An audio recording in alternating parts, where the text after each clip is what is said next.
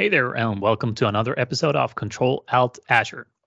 This episode is sponsored by Solveto. Continuous learning is the driver for success, growth, and well being. Learn or expire. Keep your Azure skills up to date. Act now by going to solveto.fi/pro. I'm Tobias. I'm back again with Jussi. What's up? Hey Tobias, this past weekend I went to the grocery store with my oldest son, and we don't really do that too often because we often pre-order online and then we just drive there, open the trunk of the car, they'll put stuff in and we drive home. But this time we had the time, so we went to the grocery store, and I did casually ask my son if we should perhaps bake something because it's been a while since we last baked anything. And he sort of silently goes to collect what he feels is required for the task. And when we get back home, 2 hours later, we have fresh cinnamon buns from the oven made by my kid. And I'm super thankful for these moments in life, mostly because you are finally at that stage, at least with one kid, that they can independently create something and you can just enjoy the end result. Yeah, very nice. Sounds tasty. So on my side, I joined a few hacking challenges, internal and external. And it's amazing like how quickly things come back to you and that all the SQL injection tricks I did 10, 15 years ago still work today on some weak websites and systems. So my key takeaway from this is if you're working with security in any type of aspect, security operations, security architecture, secure software development, if you're a security executive, in charge of your systems, taking these challenges is actually a great way to get up to speed with how attackers think. And I think this is kind of similar to, remember when we talked about the Defender EASM or EASM, the External Attack Surface Management, and also recently we talked about Microsoft Defender Threat Intelligence, and these kind of help us understand and view things more from the attacker's point of view. So combining that with an active challenge of hacking where you are actually getting your hands dirty to break into systems for fun and legally, of course, because these challenges are made and designed that way, it will really help you strengthen, the thinking and the attack patterns that are commonly used in the field today. So it's an awesome experience. It's a lot of fun. And of course, many memories come back from the late 90s, but we don't have to revise those right now. So I think if you work with security in any aspect in your organization, take a look at those hacking challenges. You can just search for Hack the Box or Hack in the Box or whatever they're called, the big ones, or hacking challenges online. And then you can just join them. You will get a virtual machine, a virtual website, SQL servers, whatever they have for that particular challenge. You get the resources, and then you have free access to attack them as well. So you can run whatever tool you have available, whatever attack vector you want to try out, you do that. Obviously, read the rules first so you don't do anything that breaks the rules. Don't attack anything that's not part of the game. But that is super, super insightful. So you can also get tips and tricks along the way if you get stuck, which also helps think like an attacker. So if your job is around security, thinking like an attacker will help you increase your security posture. So that's what I've been up to. Sounds like fun for sure. So this week we are talking about the expectations on Microsoft Ignite 2022. So this is finally back. And I can't recall when was the last time we had Ignite, because each month when you work remotely and you're sort of busy with whatever you're building at work, each month feels like a decade now. But it's on site and it's in person again. So Toby, any thoughts on the events or the ability to do on site and in person as well? Yeah, sure. I love this. So virtual is still a viable and also a super popular option. I'm going to attend virtually because it's not really easy for me to travel over to Seattle to the US to attend an on-site event right now. But the in-person events are really starting to show up again, and there's a lot of takeaways from those. And we've both been at a lot of events over the course of our careers, and I think we talked about that in a couple of episodes as well, that one of the key takeaways from any like on-site conference is the networking. You get the opportunity to actually get FaceTime with people, talk one-on-one or talk to a group of individuals and really spend time together crunching on whatever it is. When you do things virtually, you don't get that opportunity the same way. But at the same time, attending these things virtually, you can really attend only the content that you desire, only the things that you want on your own schedule. Usually this is on demand. So you can just go in even after the event, 2 days later, you might be able to go in and download the session or view the session that you're interested in. So it's really a lot more flexible. But I love the fact that it's on site again. So maybe we should call these like hybrid events in that sense, that they are on site, but they're streamed online as well for anyone worldwide. So I think that's pretty good. And the only second thought on that is someone asked me recently, like, if you attend Ignite from home, what's the cost as opposed to going to the actual event? Which is a great question. It's free if you attend virtually, which is awesome. So all this, world-class speaker content that is provided, it's free. So you can just connect using their website and you can stream the content. If you do want to go to the in-person event in Seattle, you pay about $1,900 and that's it. So I think that's pretty affordable for an on-site event right now. For me, if I was in that neck of the woods, I would probably consider going, even though it might feel expensive. I think it's worth it in terms of networking and the opportunity around that. What about you? For me, so I'd love to attend in person, but I feel the travel, especially from the Nordics to Seattle, the flight is typically with one layover. So the travel plus everything else typically takes about 24 hours from door to door, one way. And then you have a jet lag of 7 to 9 hours. And then you sit jet lag through the sessions, and then you head back home and you have a different type of jet lag. So back in the day, yes, I would do this quite frequently. But now just the travel feels like an insurmountable task. Possibly for the cost, yes, almost $2,000 for the tickets, plus the hotel, plus the flights, plus everything else. Perhaps more important in terms of time commitment, being away from home, having the family manage without you being around for maybe 5 days, and also clearing up the week from all work-related responsibilities. And somehow, back in the day, this was easier. You would perhaps know 4 or 5 or 6 months ahead that, okay, there's Ignite, it's going to be this week, so I will travel on Sunday, I will come back on Friday, I will be gone for 5 days, and everybody was okay with this. But now I feel, because there's so much more happening locally at the same time, because there's been less travel, that now taking the 5 days, it feels different, even if it perhaps isn't. So no, I am not traveling in person. And I like that the digital version, the online version, is free, but perhaps Microsoft is doing a sort of a disservice globally here. They have their premium events, Build and Ignite and Inspire and so on. They are all free. So if you now try to organize an event, which would be run by a community as an example, it's really hard to do an online event and try to charge for the tickets. People look at Microsoft and go, well, that's free, so why should I pay you? And it's a valid argument, but at the same time, I feel the digital one could perhaps charge something, let's say $50, just to make you show up online as well. Yeah, that makes sense. I would gladly pay $50. And like you mentioned, the travel cost, the hotels, being away from the family for a week. There's a lot of expenses, both in time and resources. So, I think most corporations would sponsor their employees for $50 or even $200 if that's the case. So, might also prove to be a more sustainable way to run digital events. So they don't just become an expense for the provider, but they can also pull something in.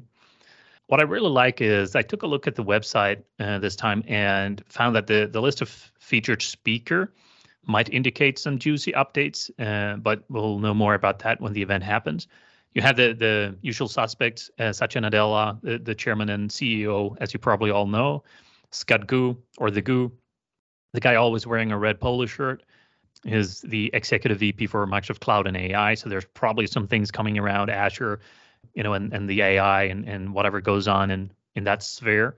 Alyssa Taylor, Corporate Vice President for Industry Apps and Data Marketing, and Vasu Jakal, Corporate Vice President for Security, Compliance, and Identity.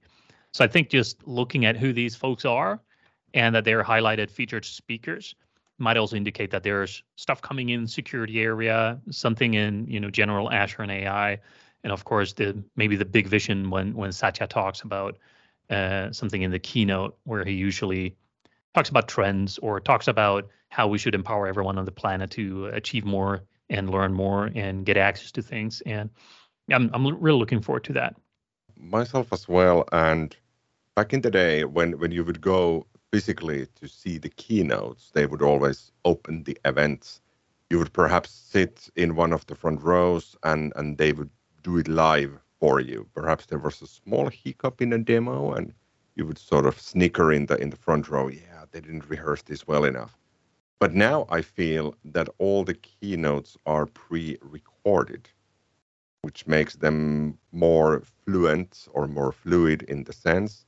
But at the same time, I feel they are a little bit too rehearsed because you can feel that they cut out the ums and the ms, and it's like watching a sort of a movie in a sense, which is nice.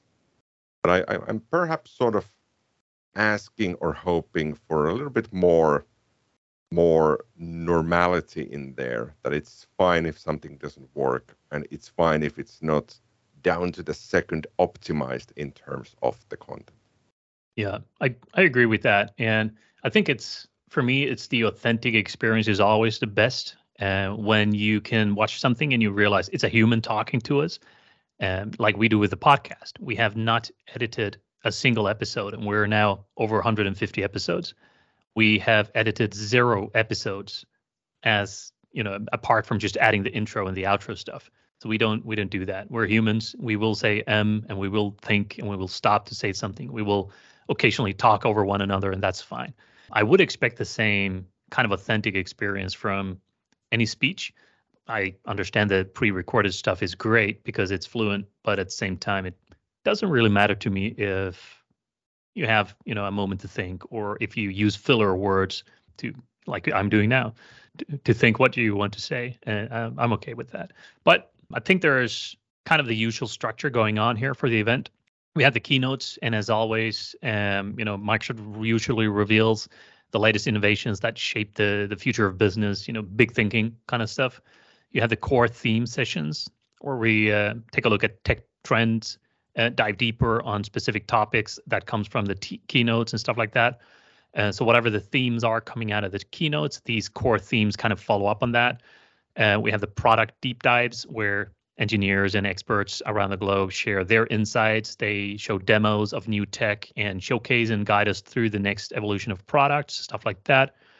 And of course, the opportunity to network. So I think we've also stated that in previous episodes. This works best in person, period. You can network virtually, but that's not easy. Other than some interactive chats on the website, there is nothing that really beats the in-person experience face-to-face. I know for the last couple of Ignites and Build and whatever conferences that was online, you had this opportunity, if you will, to connect to other delegates of the conference, to other people attending, and to speakers and to the community. I tried to do that. It's literally impossible.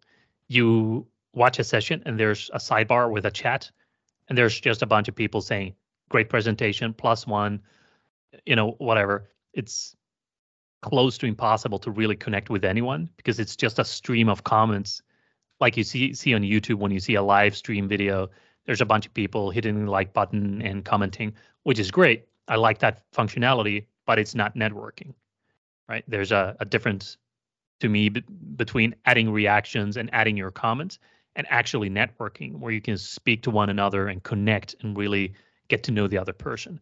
We don't get that with a virtual event. Anyone tuning in, prove me wrong here. I've attended a couple of these events.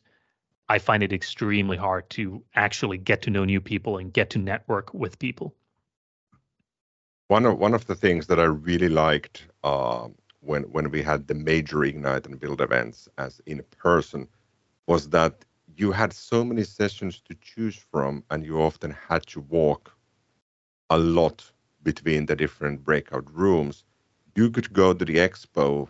They had these comfy sofas. You could sit there, plug in your headphones, choose an audio channel, and they had a huge wall of TVs.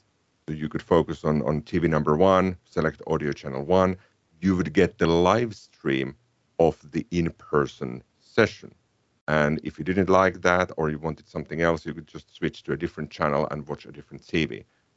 And this is perhaps something ideally that would be fun to have at home. So obviously you can have multiple displays, but often I feel that the whole experience is built around that these are the keynotes, have a look at those. And if there's a session ongoing, you really cannot focus on two things at the same time. So to sort of recap, the in-person would be great. Perhaps we need to wait a year or two more for those hopefully to become what they used to be. But at the same time, I feel that attending remotely, it's almost too easy. I can fix dinner for the kids and have one earbud on to listen in on a keynote, and it's super easy. One last thing on this before we move on with the content. The event is October 12th to 14th. So it's 3 days, not 4 or 5 this time. And I think it's more packed in the sense that everything is online as well.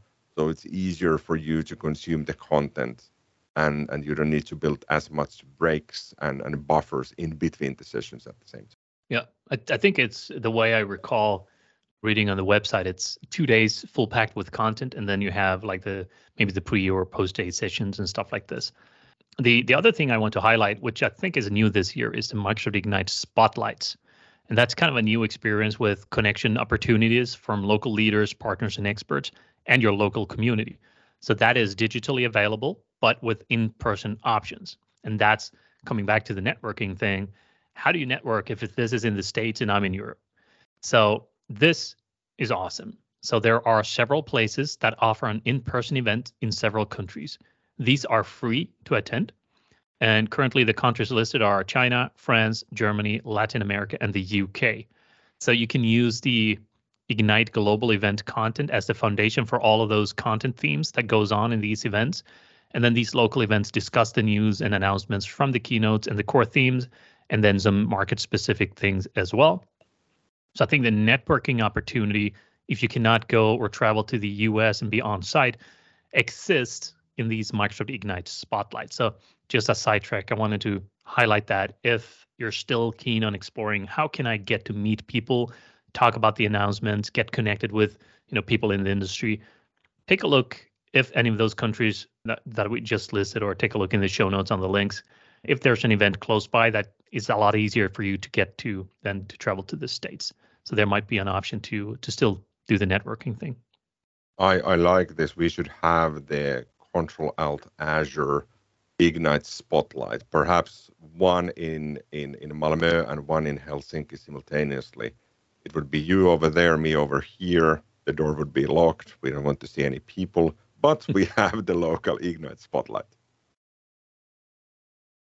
So on the content, what are you sort of expecting to hear or see during Ignite? And I realize our show is about Azure, but perhaps we can take a quick peek around on what else besides Azure related announcements and updates and content will Ignite hold. Any thoughts on this? I do have some thoughts on this. And I mean, while we cannot really predict the future, as always, some quality guesses would be more security. And I think this is a safe bet. Whenever we say more security, that's gonna happen, right? Because every month, every day, there's new security innovations. And given the list of featured speakers that I mentioned before, the corporate vice president for security, compliance, and identity, Vasu Jakal, probably indicates there's going to be something in the GRC, governance, risk, and compliance area, maybe security tooling for defense, like Defender capabilities, Sentinel capabilities, enhanced Azure service protections, stuff like that. I think security trainings and security awareness is growing. So Microsoft Learn security stuff, and also in general, how do you educate your users on security, and maybe growing awareness for things like Zero Trust and the Microsoft cybersecurity reference architectures, stuff like that. I don't think there's enough focus on that. A lot of people know about them. A lot of people use them. I think more should take a look at them. And I also recently read in the Fortune magazine on the education section that Microsoft builds fast track to six-figure cybersecurity jobs at more than 180 colleges. So by 2025, there will be 3.5 million cybersecurity jobs open globally. And that is an increase of 350% in the last 8 years. So this area is growing rapidly. And looking at that, and looking that this magazine wrote that Microsoft is building, the fast track for these cybersecurity jobs at more than 180 colleges, indicates to me that, it's a big bet on cybersecurity still. But I think we haven't seen the culmination of that yet. I think this is a growing trend. So cybersecurity and security in the last couple of years has been extremely hot. I think moving forward, it's going to keep burning because the threats will not sleep, and the threat actors will not sleep, and neither can we. So I think that's one of the things that I will see at Ignite, that I expect to see at Ignite, a lot around security and risk. That would be my bet as well.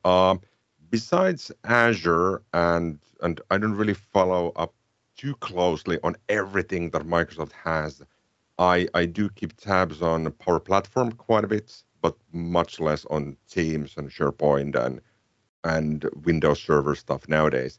So I'm expecting updated statistics on Teams usage. I feel that Jeff Teper and his team often highlight during Build and Ignite. They highlight where are we going, what's the status now, what sort of usage are we seeing, what sort of patterns are we seeing. So that will be interesting for sure. Windows 11, the latest update, the 22H2, I think that's still the code name or the calling sign for that. I think I read yesterday that it will be Windows 11 2022 update, that it might be eventually called. So that might be officially released, and it's already available through the Windows Insider capabilities, and probably a lot of smaller things being announced and released. But this is probably the first time in years that I'm sort of not expecting something major to be announced, like here is Windows 12 or here is Azure 2.0, but more on small updates here and there, and maybe some major updates that we're sort of not expecting yet.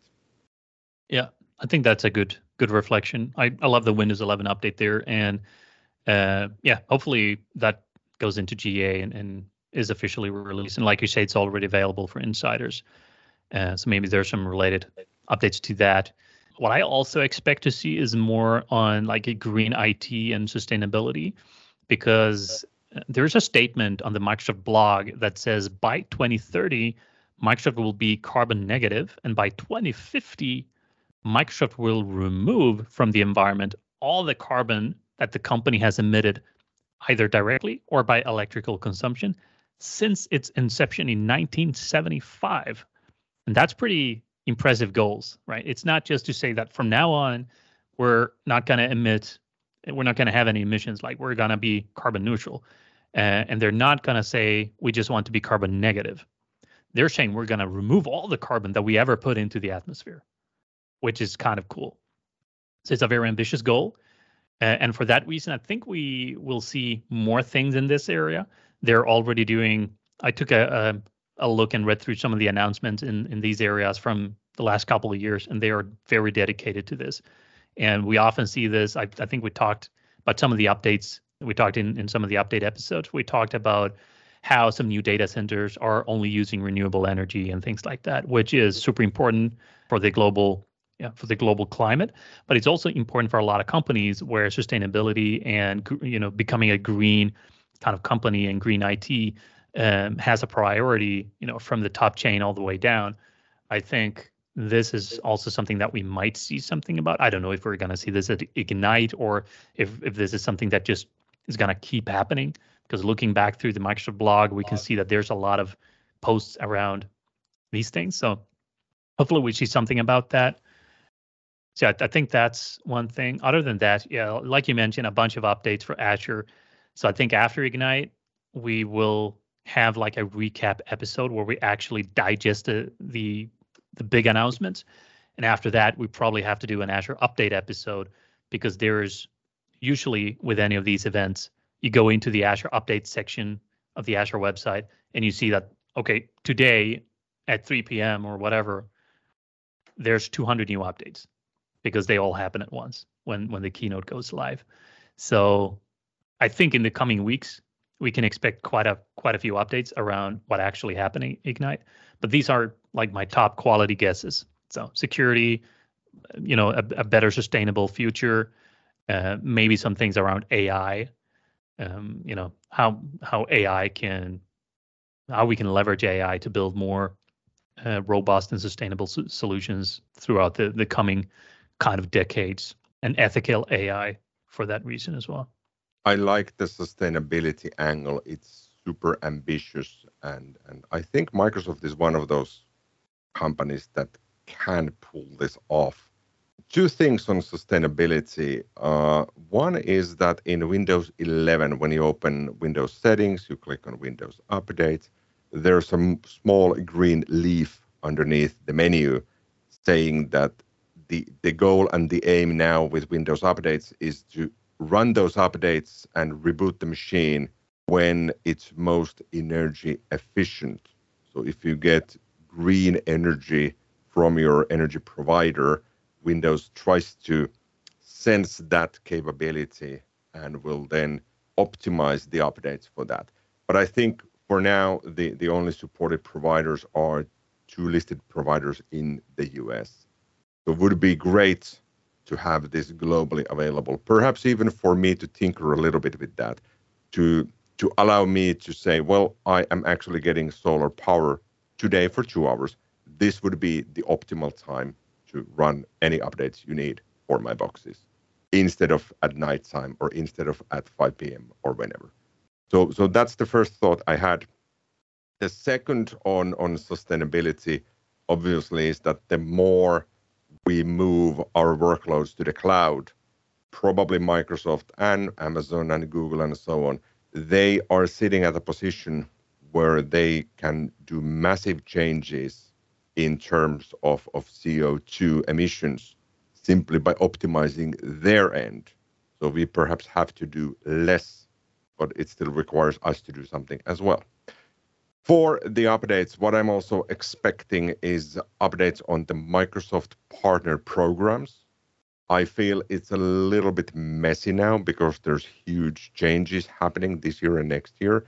So they've been communicated quite openly, but I've read everything they've posted.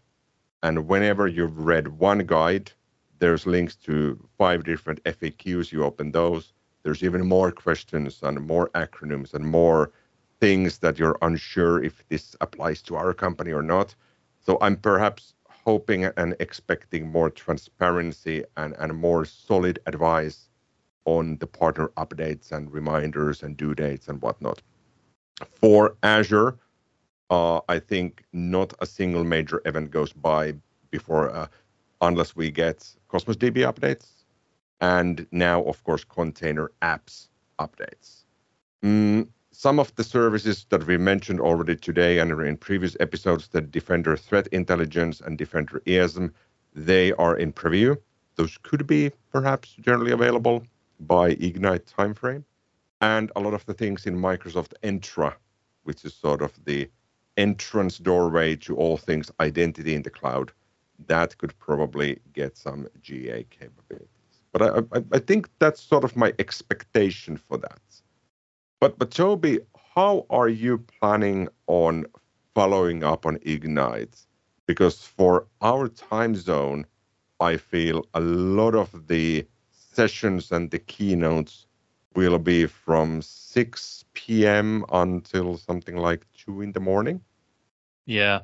So that's always the thing. And I mean, back in the day when I was young, say mid 20s, I would stay up all night because I wanted to get the latest stuff and I could blog about it, I could tweet about it, and I could do this and that. I don't care. Honestly, I don't attend sessions for the content. Usually I go to in-person events for the networking. But in the case of these events, usually I might watch the keynote. If that's 4 or 5 p.m. my time, I can watch it. Other than that, I've got a family and 2 kids to take care of, and I'd rather spend time with them when they're awake and then watch these recordings whenever I can. So from my point of view, I will watch whatever I can if they're applicable to my time zone when they happen. Otherwise, I'll just do it the next day or in the coming week. There's no rush. There's no reason for me to be the first one to learn about whatever happens in the keynote, because nobody cares if you know that first or not. The only thing I care about is understanding the tech trends, understanding the landscape, and understanding what's important, what is the focus area moving forward, what are the key product and service updates. That's what I'm interested in. So no, I'm not going to turn myself inside out so I can sit at 2 p.m. to watch some random session on improvements in .NET 6. Not because I don't find it interesting, but because I'd rather sleep. Coming back to a healthy work-life balance is important. So I have no problem saying no thank you to that, which is one of the benefits of these virtual digital events. You don't have to be there all the time. You can just jump in and jump out, and then you can watch the recordings. What about you? For me, I was just looking at my calendar. So for October 12th to 14th, when Ignite is happening, so I think the main keynotes would be on Wednesday, October 12th. I am actually sitting in a train about 3.5 hours to visit a customer in central Finland. So I might be looking or watching the keynotes in real time, assuming the Wi-Fi on the train or my mobile data on the train works without any hiccups. But then when the actual sessions land, what I often try to do, I know I mentioned this before, is I try to download them all. I put them on my media server, and then every evening, just before going to bed, I have a task of watching at least one session before falling asleep. And by watching a session, I don't mean that I'm focusing for 50 minutes. I'm skipping the intros. Oh, here's the beefy thing. It's 2 minutes. Something interesting there. Let me skip the rest. And this is not that I don't think all of the content is valuable and useful, but depending on a given time, I might need to learn more about X instead of Y or Z. So I will focus on X and everything else I can discard. But knowing myself, I will watch perhaps 10 to 20 sessions. I will put the rest aside, and I will return to those during Christmas break, which never happens, obviously, because Christmas break is often family time and wrapping up the fiscal year and everything else. And then I just let them go, and then we have the next Ignite, and I sort of forget about the old stuff by then. 10 to 20 sessions, that's a lot. I usually watch between 1 and 3 sessions, and usually at 1.5 times the speed. So you can just kind of have it on in the background, and you can, whenever something interesting come up, you can kind of slow it down and say, okay, I need to repeat that because that looked cool, or I need to learn that. Other than that, I don't know. Who has the time? That's also one of the things with virtual events, right? You don't take or make the time the same way as you do with an in-person event. So attending Ignite virtually is a lot more difficult. It shouldn't be, but it is a lot more difficult to, for example, go to your employer and say, hey, I'm going to attend a virtual event for 3 days. And I'm not going to be able to work at all because I need to attend an event. And it's always like, well, you don't have to commute. You don't have to take a hotel. You don't have to travel. So you can just work daytime and then you can watch the event nighttime, which is something we heard from a lot of companies, previously. Hopefully there's a better balance there. So if you really do want to attend those 10 or 20 sessions, I would argue take the time off, block the time for the event and don't work during those days. Just attend sessions. Otherwise, I would never have time to catch up.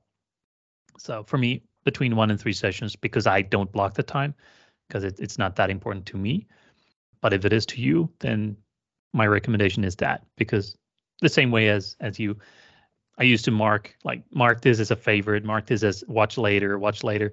Now I have 250 things I need to read or watch later, and I just take a look at it, get some anxiety, close it again, and no, I will never take a look at them. Yeah, let's see how this goes, because last Ignite, which was in early 2022, I think I had the same commitment, and I managed to watch about 50 or 60 in total. So this time 20 is a modest goal for me. All righty. I think we've exhausted our opinions on all things Ignites. If you are planning on attending in person or remotely through the online things, let us know how it's going for you, and if you have any insights on any of the announcements or any experiences on the events. The last bit, the unexpected question. Toby, I will be asking you the unexpected question. Are you ready? All righty. So this is a tricky one. Many people might not remember this, but IBM once announced support for something called JSON-X, and it stands for JSON as XML, allowing you to convert XML messages to JSON messages and back. So what would have to happen in your life, physically and or mentally, to find yourself one morning trying to learn and use JSON-X? Wow. That is an unexpected question. I think, as always, like the mature answer here, it depends on the business requirements and whatever, and the situation and variables. But honestly, if I can avoid this, I will do it until my last breath. I know about JSON-X, and I've seen it in action. You have a JSON file, and I saw an implementation that someone built where they used JSON-X to convert to XML because they thought XML was easier to parse in their system, which means they built an entire library around JSON-X to convert their JSON files with, special characters and special things had to be escaped. So you had to do like the \u and then all these kind of identifiers, and it's a ridiculous amount of work, like an entire library, hundreds of C# files to support converting JSON to XML with their specific business requirements, because it was easier to parse XML. That's the only reason. There was no business requirements actually to use XML. It was more our developers know XML because they come from that background. So instead of using JSON, which like all the APIs give you everything in JSON, instead of doing that, they said, well, let's turn that into XML on the fly using this complicated thing that we built. And then escaping everything and running it through integration tests and a bunch, like thousands of unit tests. And then you get your valid XML output. Super complicated, super strange. And that's my only encounter with JSON-X. I really hope I never have to encounter that again. I don't particularly see a good reason for that, unless there's like a legacy system or some kind of system that only accepts a specific format. So what would I do? Well, if this happens in my life, I would try to avoid this situation by all means. I only have bad memories from this type of conversion. Sounds like a solid advice. I'm getting flashbacks on SOAP and XSD and XSLT, XML in general. I never want to go back to that time. Alrighty, thank you for joining us, and bye now until next week. All right, see you then.